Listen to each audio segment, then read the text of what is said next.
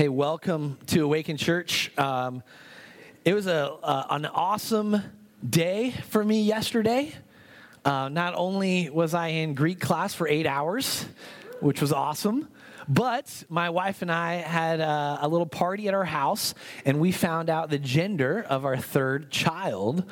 And so we're excited. It's a boy. So it's very exciting. So that's awesome. We kind of wanted to have a third, hoping for a girl. But the Lord has blessed us with a son, and so we are delighted, and we praise him for that. And so we're just excited about that. If you have your Bibles, or if you want to pull up, Scripture, the Word of God in the electronic format on your phone, that's okay. But if you're on Facebook, so go ahead and turn to Luke 24. Luke 24.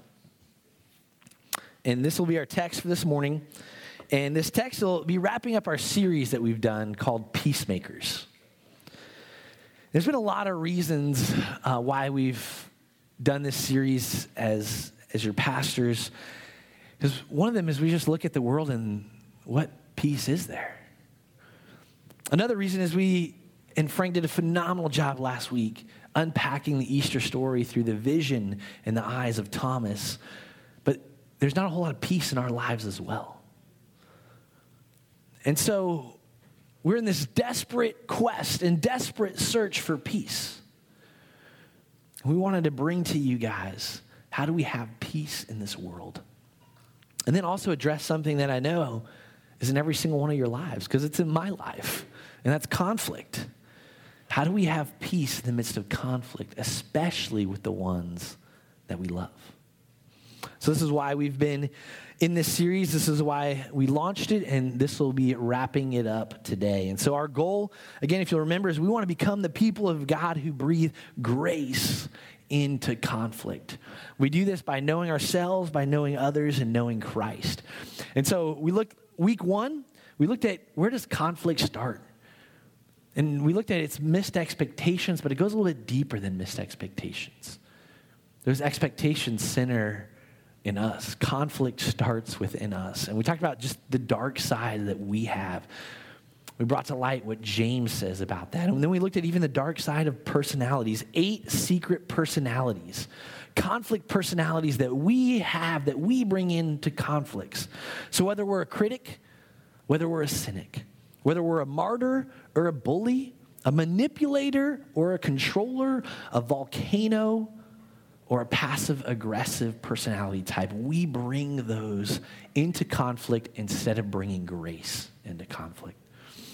Week 2, again, my co-pastor Frank did a phenomenal job about talking about what happens when you're actually in the midst of that conflict. And surprisingly, the Bible gives you a step-by-step mechanical process on how to address that conflict. That's incredible. Believers, church, we don't have to be functional atheists when it comes to conflict. Jesus Christ has given us step by step how to address and solve it. Last week, we talked about how peace with God is the answer. It was the story of Thomas. And Thomas had to see Christ. Christ had to fill the vision of Thomas. When we talk about conflict, Jesus Christ has to fill our vision in order for us to manage, resolve conflict, in order for us to be peacemakers. So we're going to jump in. Luke 24. This is a phenomenal passage.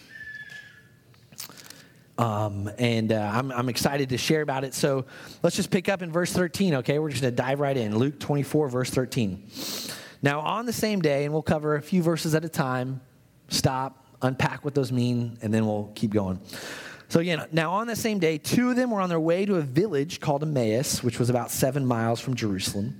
Together, they were discussing everything that had taken place. And while they were discussing and arguing, Jesus himself came near and began to walk along with them. But they were prevented from recognizing him. We'll pause right there. On the same day. So what is going on the same day as what? If we turn our eyes above the text in front of us, we find out that this is actually resurrection morning. What has happened is Luke has just recorded women coming to the tomb with a desire to fill the burial place of Christ, the desire to cover up the stench of death in their rabbi with expensive perfumes and spices. But he's not there. He is risen, and they have this vision of this heavenly angel. And they run back and tell the disciples. And the disciples, they can't make sense of what the women are saying. And so they run to the tomb. But what's really interesting, what I love about Luke, is Luke, when he writes his passage, Luke has made perfect sense of what the women are saying. Well, how's that possible?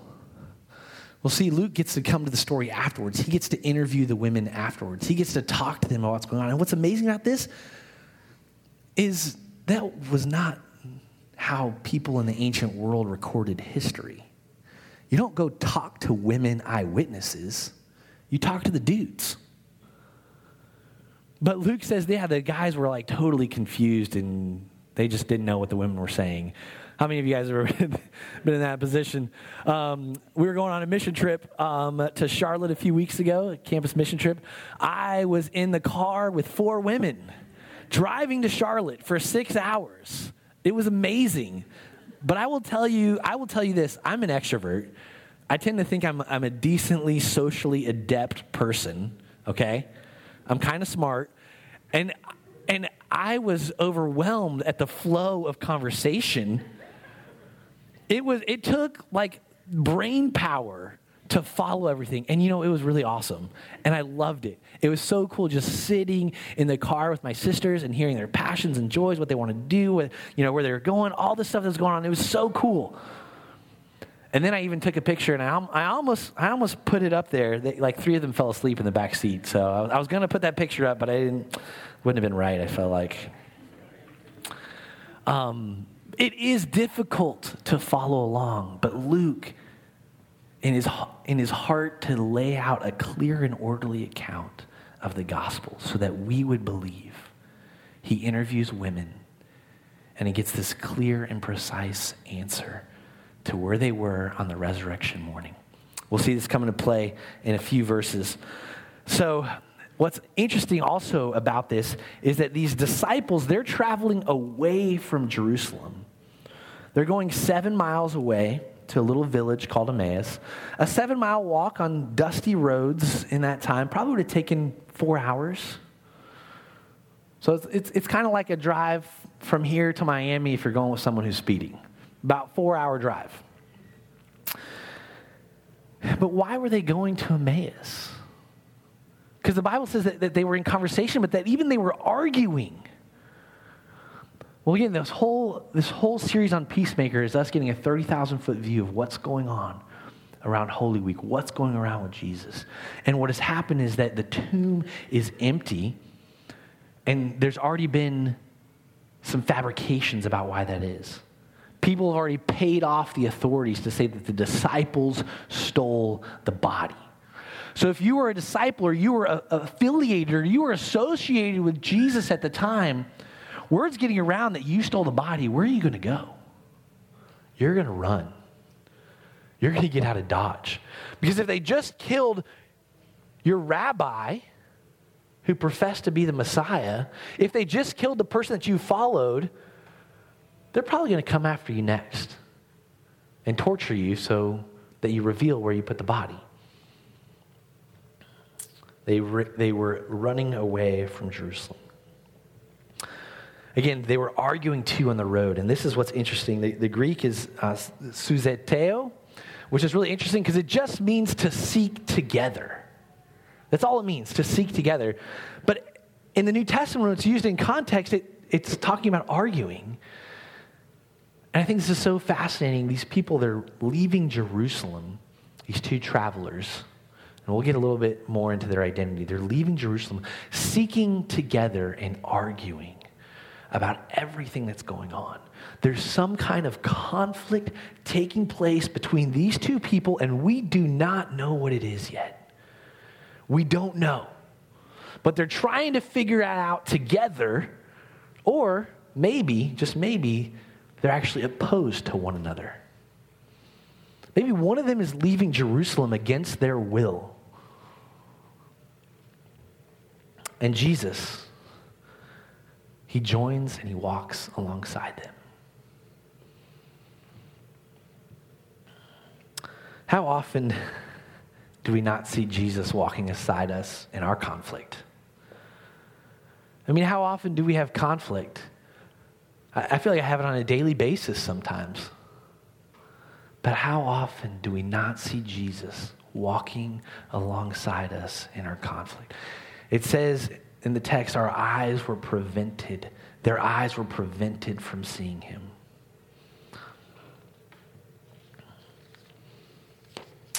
Again, for you guys, just to kind of lay out what conflict is, what we looked at a couple weeks ago. What is conflict?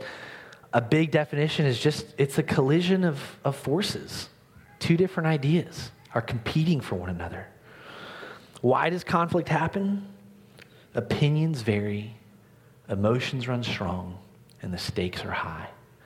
In the text, opinions vary, emotions are running high, and the stakes are high. And what our common response to conflict, it's twofold. We either run away or we fight harder. Examine your own life. Is that not true? Do we not run away from conflict? Or do we try to dig our heels in and fight harder? In this passage, we see these two disciples and they are running away from conflict. They are fleeing Jerusalem. Let's keep reading. We're going to read verses 17 through 24.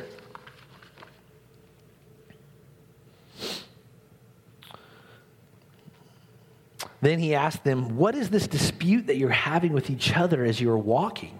They stopped walking and looked discouraged. The one named Cleopas answered him, "Are you the only visitor in Jerusalem who doesn't know the things that happened there in these days?" "What things?" Jesus asked them. "What things?" So they said to him, "The things concerning Jesus of Nazarene, who is a prophet, powerful in action and speech before God and all the people, and how our chief priests and leaders handed him over to be sentenced to death, and they crucified him. But we were hoping that he was the one who was about to redeem Israel. Besides all this, it's the third day since these things happened. Moreover, some women from our group astounded us. They arrived early at the tomb, and when they didn't find his body, they came and reported that they'd seen a vision of angels who said he was alive. Some of those who were with us went to the tomb and found it just as the women had said, but they didn't see him." A couple things here. I love how Jesus comes alongside and he asks them a question. Hey, what's this conflict all about? What's going on? I'm sure some of you guys have asked that question.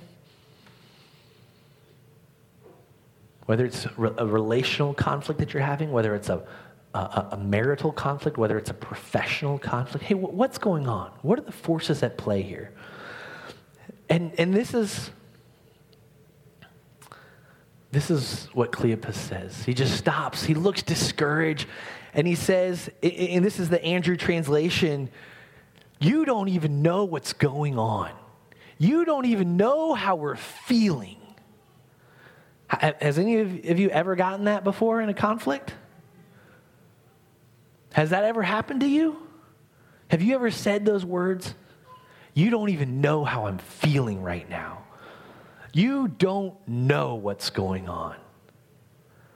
I've said those words to my wife in anger. I've said those things. And I love what Jesus does, because Jesus does something that's so important. And men and women, if we are going to be peacemakers, we have to learn how to do this. This is going to better your relationship with your children. This is going to better your relationship with your spouse. This is going to better your relationship with your coworkers. You have to ask the next question. And Jesus asked the next question. And he says, what things? Tell me more. Because if we allow people to stonewall us, or if we allow us to never get to the heart of the thing, we're never going to know what's underneath the conflict. And we're going to see what's underneath the conflict. And it is going to be beautiful. It is going to be why you're here at church this morning. But Jesus asked the next question, tell me about this. Men, I want to challenge you. Fathers and husbands, ask your wife this question. I need to repent because I need to ask my wife this question more. Tell me what is going on in your life. Tell me how you're doing. We need to ask that to our children. We need to take some of the best emotional and mental time in our day and apportion it to asking that question.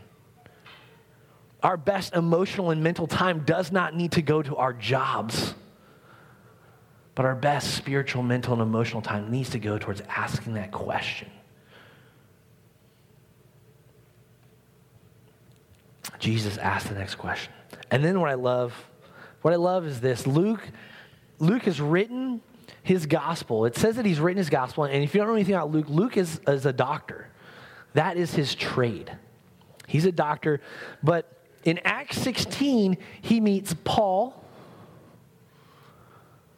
and he joins and becomes a believer in the way. He believes the gospel.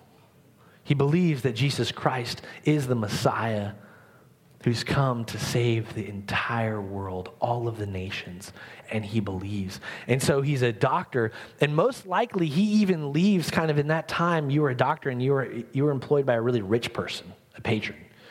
It wasn't like you had a little clinic on the side of the street. You had a really rich person, and they paid for you to be their family doctor. And so he was probably a family doctor, and it just brings so much more beauty to Luke. This is why Luke, he's coming back to this area, and he's chronicling all of these things so he can write them down in an orderly fashion.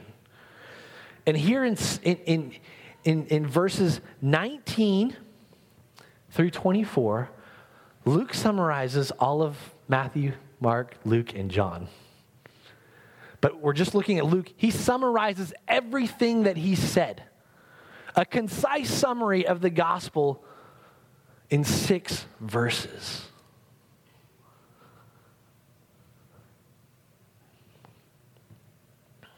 Again, Luke is an educated Greek, and he brings together the entirety of the gospel in 6 verses. It's about Jesus of Nazareth, who people believe was a prophet. His speech was powerful. The signs that he did was powerful, but the leaders of the Jews handed him over to be killed. They betrayed him. And he was crucified.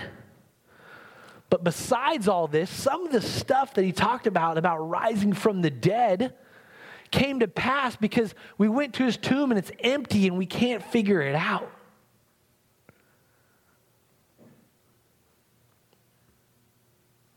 This is the gospel. This is the gospel at ground zero. The day that Christ rose from the dead, as these two people, these two travelers are trying to figure it out. And who are these two travelers? Well, we're only given the name of one. Cleopas. Cleopas' wife, we also know that is Mary. So it's a husband and wife traveling away from Jerusalem. So we don't know if they're debating scripture and they're wondering how all these things are coming to pass, and they're in argument about it, because many conjecture that Mary was one of the women who was at the tomb that morning. But yet she somehow is now fleeing Jerusalem on the road. This could be a marital squabble about the truth of Scripture, about what to believe. Have you guys ever had a marital fight about the truth of Scripture, or what to believe, or how that applies to your family? This could be what's going on. And then we hear about what is all of this conflict about? It's about one thing. It's about hope. It is about hope. It's verse 21. But we were hoping that he was the one who's about to redeem Israel. Again, redemption, we think of like buying things back. That's not what a Jew in the first century would have thought about in redemption. It's not language of the marketplace. It's language of the Exodus. That Jesus Christ was the Messiah who had led the people out of slavery and bondage to the nations so that Israel once again could be the beautiful, holy land of God. This is redemption to Israel. This is what it means. I don't think we can fully grasp this, but I think we can start to get close when we look at our nation's history and some of the tragic aspects of our nation's history. If we look at the Underground Railroad, this is what they're saying in some ways, that they were hoping that Christ would have come and free all of the slaves because they're in bondage to other masters. So the hope generated by these people, it's like they're saying, Christ was our Underground Railroad. He was our shot at freedom, and it's past, and we're going to be in slavery for the rest of our lives. It's very hard for us to capture this in our moment in history, but if we roll back the history, we can see that. They were hoping. And is this not how we enter into conflict? We hope that something good is going to happen, and conflict happens, and we're crushed. We hope that our relationships with our children are going to be great, but something happens. We hope that our relationship with our spouse is going to be incredible, but something happens, and our hope is crushed, and our hope is lost. And so conflict is very real and deep and personal. And we are crushed just like they are when we have conflict in our lives.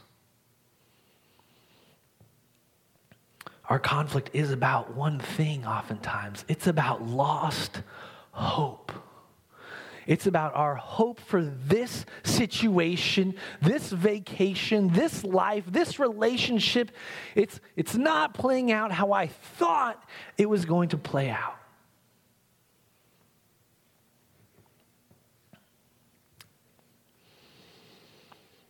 I was at Pray for Jacks this last Thursday. It was really cool. If you guys don't know what Pray for Jacks is, once a month our church just tries to pick a geographic region of our city and go there and just be a church family and pray for people. And so we went to Memorial Park in Riverside. It was a great time, and I got the chance to meet Aaron. And Aaron is the mother of a beautiful boy, 3 years old, named Kingston.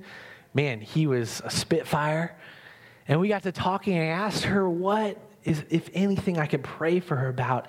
And she gave kind of one of those long pauses. Kind of that pause where it's like, I don't know if I really want to open up to a complete stranger. But she started to share how her hope for her marriage was that they'd be a united family raising their children. And after Kingston was born, she suffered a little bit with postpartum. The dad wanted nothing to do with anything that was going on, and now that they were getting a divorce. Breaking my heart, and her hope is just saturating through the conversation. I don't want to be a single parent. I found this man that we loved one another, and we wanted to start a family with one another. And now that's not possible. And so we prayed and talked and prayed some more, and then I just got a chance to pray with her. Pray that her hope would be restored. Pray that she would see God somewhere in the midst of this. But this was the conflict that she was dealing with.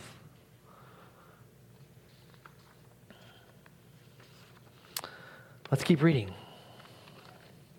Jesus is getting ready to address this conflict. He's getting ready to address this lost hope. Verse 25. He said to them, "How unwise and slow you are to believe in your hearts all that the prophets have spoken. Didn't the Messiah have to suffer these things and enter into his glory?" Then, beginning with Moses and all the prophets, he interpreted for them the things concerning himself in all of the scriptures. So Jesus listens. He asks the next question. He enters into what really is this conflict about, and then he addresses exactly what's going on. Jesus Christ addresses his identity. It wasn't just about the hope of Israel being lost. It was about who will be the Messiah that will come and deliver us. And Jesus Christ addresses that. In our conflict, any conflict that we have is ultimately about that one thing.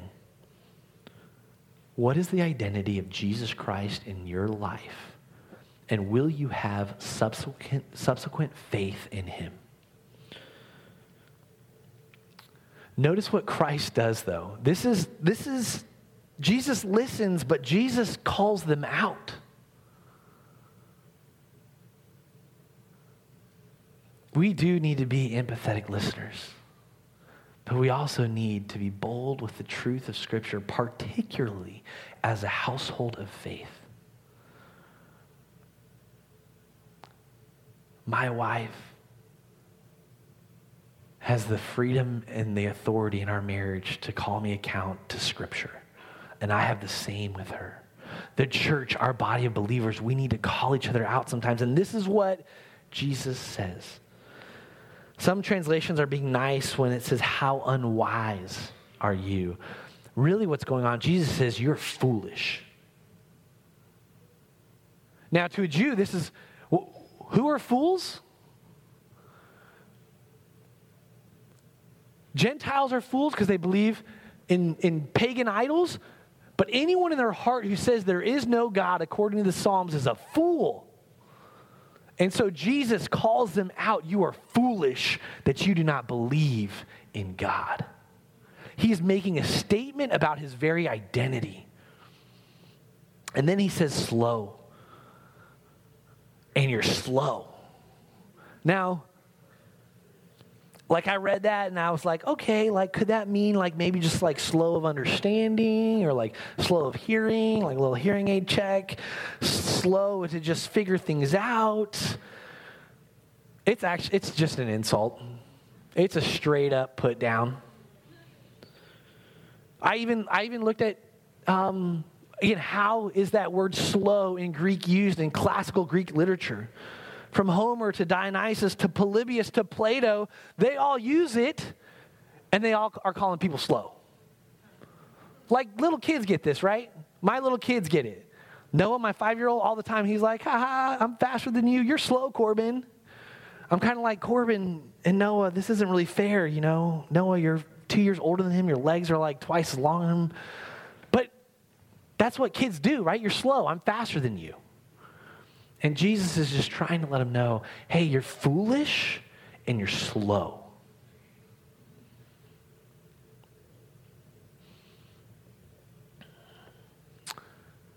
Jesus is talking those words to us sometimes.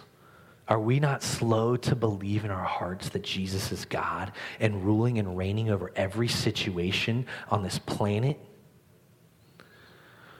And this is part of Luke's discipleship coming out too, right? Again, Luke believed. Luke believed when the message was first presented to him. He didn't even see Jesus. He didn't even hear Jesus teach. And so we see an aspect of Luke's discipleship as the writer of this gospel come into play. And Luke's like, y'all are slow, man. I believed it the first time I heard it.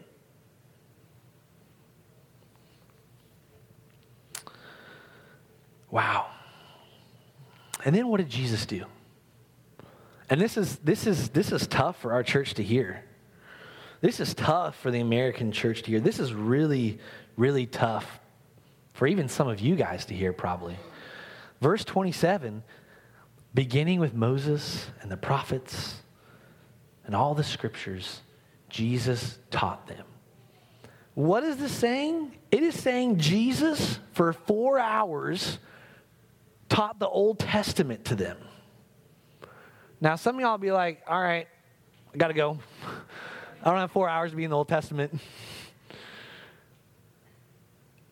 Jesus proved that he was Messiah through the Old Testament. How valuable is the Old Testament for our faith?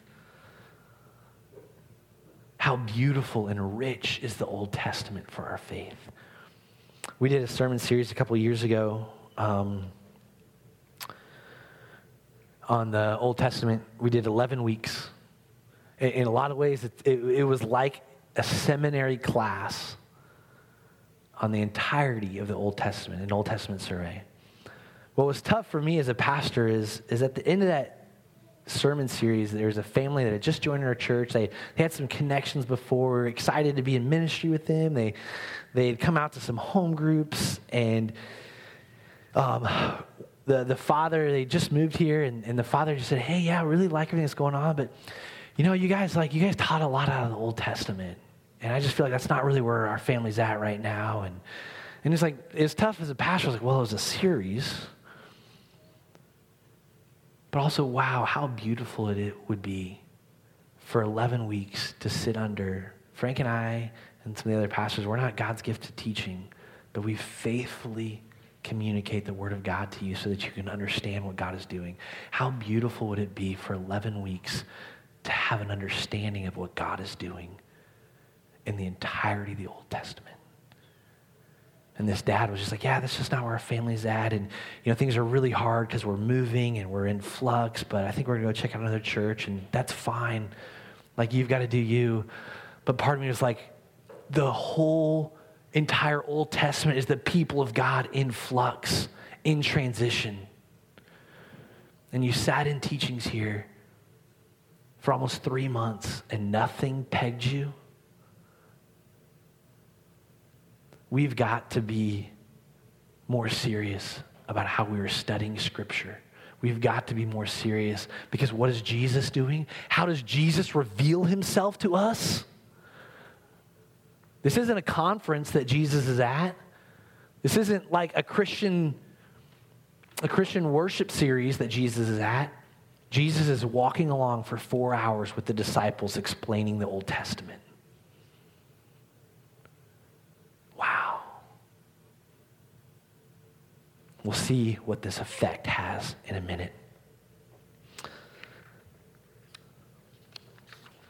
So we're going to keep reading. Beginning in verse 28. They came near the village where they were going, and he gave the impression that he was going farther. Jesus gave that impression. But they urged him, stay with us, because it's almost evening, and now the day is almost over. So he went in to stay with them. It was as he reclined at the table with them that he took the bread, blessed it, broke it, gave it to them. Then their eyes were open, and they recognized him, but he disappeared from their sight. So they said to each other, weren't our hearts ablaze within us while he was talking with us on the road and explaining the scriptures to us? That very hour, they got up and returned to Jerusalem. They found the 11 and those with them gathered together, and they said, the Lord has certainly been raised and has appeared to Simon. Then they began to describe what had happened on the road and how he was made known to them in the breaking of the bread. Christ was made known to him when he sat down. Again, the Passover meal, what the people of God did before they left Egypt.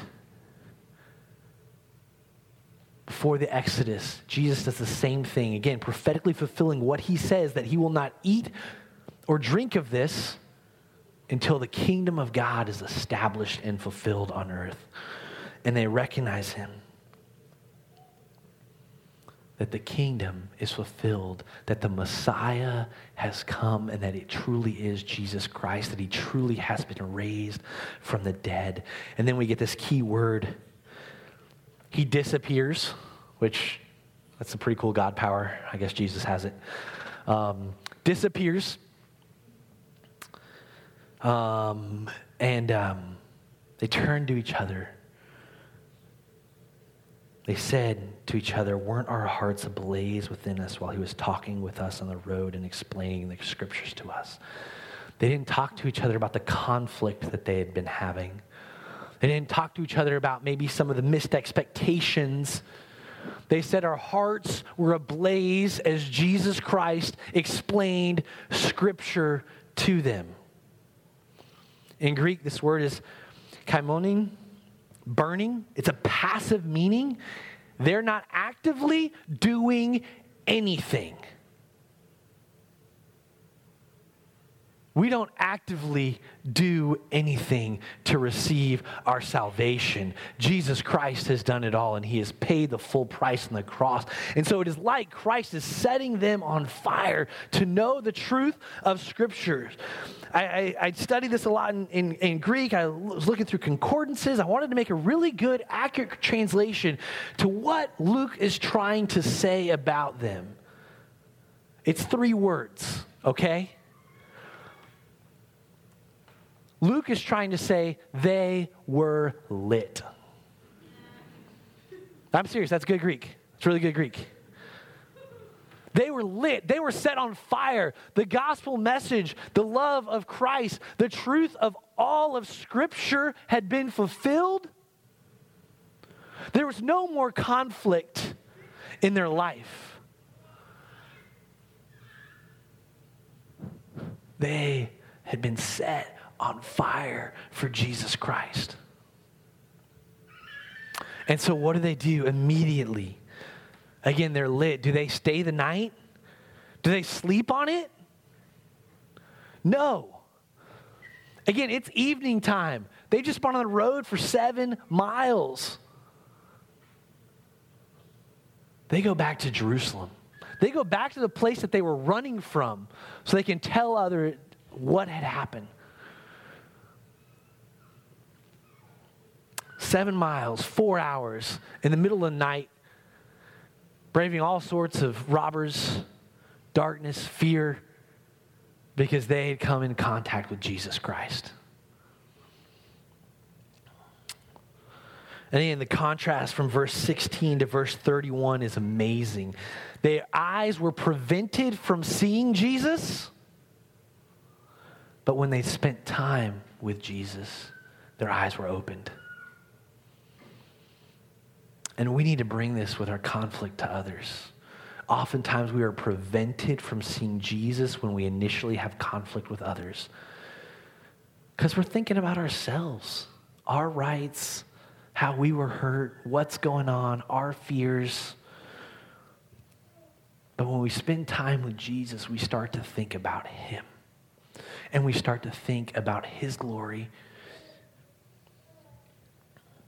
And this is what we need to think about when we have conflict with our identity in Christ.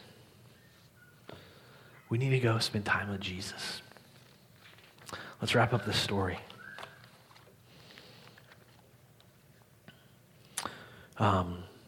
So verses 36 to 49, I'm going to summarize to you. Frank last week shared on Thomas.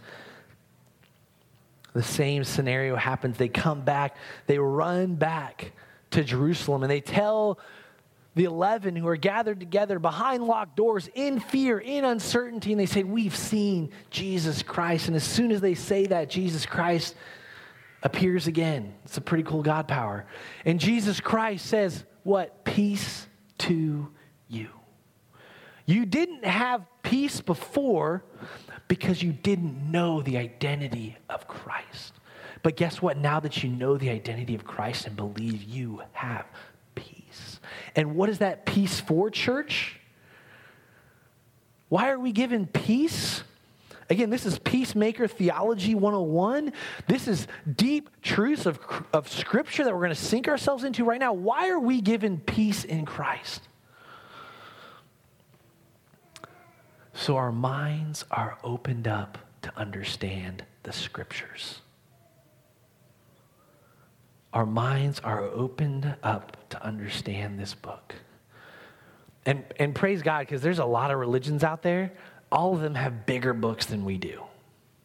I'm just saying, Jesus was kind to us. God was very kind to us. You can read all 4 of the Gospels in less than an hour each. Jesus was very kind to us. Also, most of Scripture was written on a very elementary level in Greek. In fact, Greek philosophers made fun of the Bible because it was written at such a low level of Greek. One of the church fathers, Origen, he countered that by saying, it is written at such a low level of Greek because your philosophies might be deep, but only a few read them. The Bible, many read them and they find depth. Oh, wow. Come on, Origen. That'll preach. The Bible is meant for us to understand. We have peace with Christ that we can understand Scriptures. The second reason why we have peace with Christ is that the Messiah is revealed to us as our hope, the forgiveness of our sins, so that the nations can come and worship Jesus Christ. We get to have peace with God. And then the very last thing is, why do we have peace with God?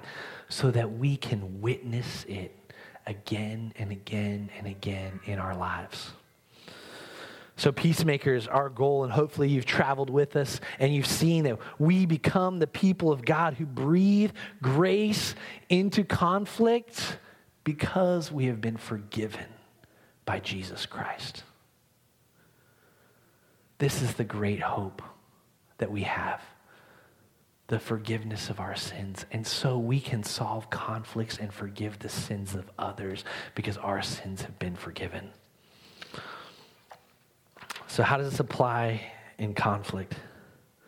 Just a few things as you think about conflict in your lives. Oftentimes in conflict, we're prevented from recognizing him, and we walk away. We're discouraged. Again, all these are coming from the stories. But if we turn our eyes to Jesus Christ and the Scriptures, we encounter the living words of God. And let me just make it clear, the same living words of God that created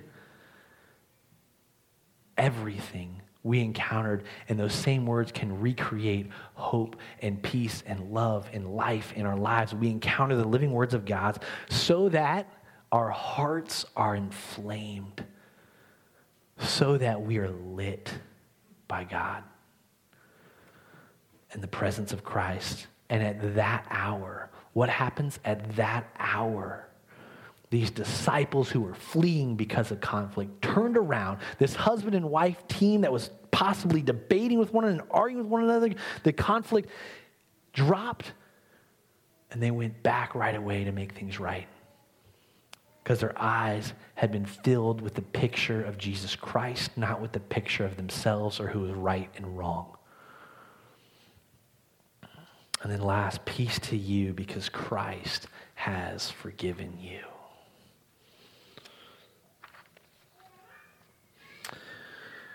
So a few takeaways for you guys. Our role as peacemakers should be a witness to the nations. How we handle conflict should be a witness to the nations about Jesus Christ. Is that true for you in your life right now? Again, I want you guys to connect the dots. There's practical steps that all of you guys might need to take in your relationships right now. I'm not going to tell you what to do because you should turn to Scripture and have your hearts so lit by the words of God that he informs you what to do to give him glory so that you see Jesus Christ. Forgiveness is a dominant New Testament ethic or practice. Is forgiveness a dominant practice in your life? Or do you maybe have grudges or wounds or bitterness stored up from past conflict? Jesus Christ has opened your mind to understand Scripture. What are you doing? Are you reading it? The average Christian in America spends less than 1 hour in the Bible a week. I think that's a generous statistic. Finally, for conflict, when you're in conflict, the question to ask yourself all the time is, how can I know Christ better through this? That's a good question to ask. All right, we're going to wrap up. Before we do, I do want to share with you one last story. It's a story about someone whose heart and eyes and life were lit by the words of Scripture. Her name's Rachel. Was it Rachel Sloan? Last year she was married to become Rachel Clausen.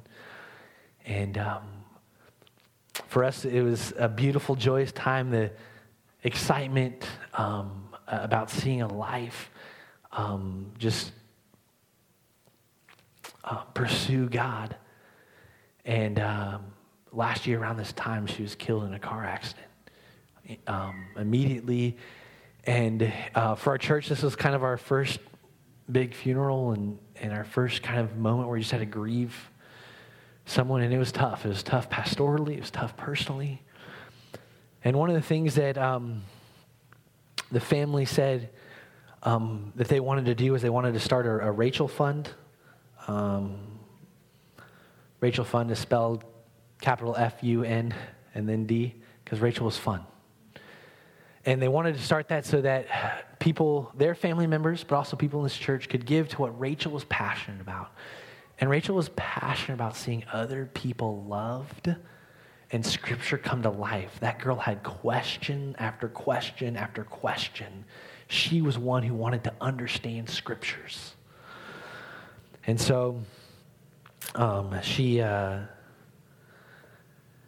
passed away, but her memory is present and it is here. And so we're just going to ask you guys as a church for the next 2 weeks in the back, we're just going to have envelopes. And if you want to give to the Rachel Fund, you're welcome to.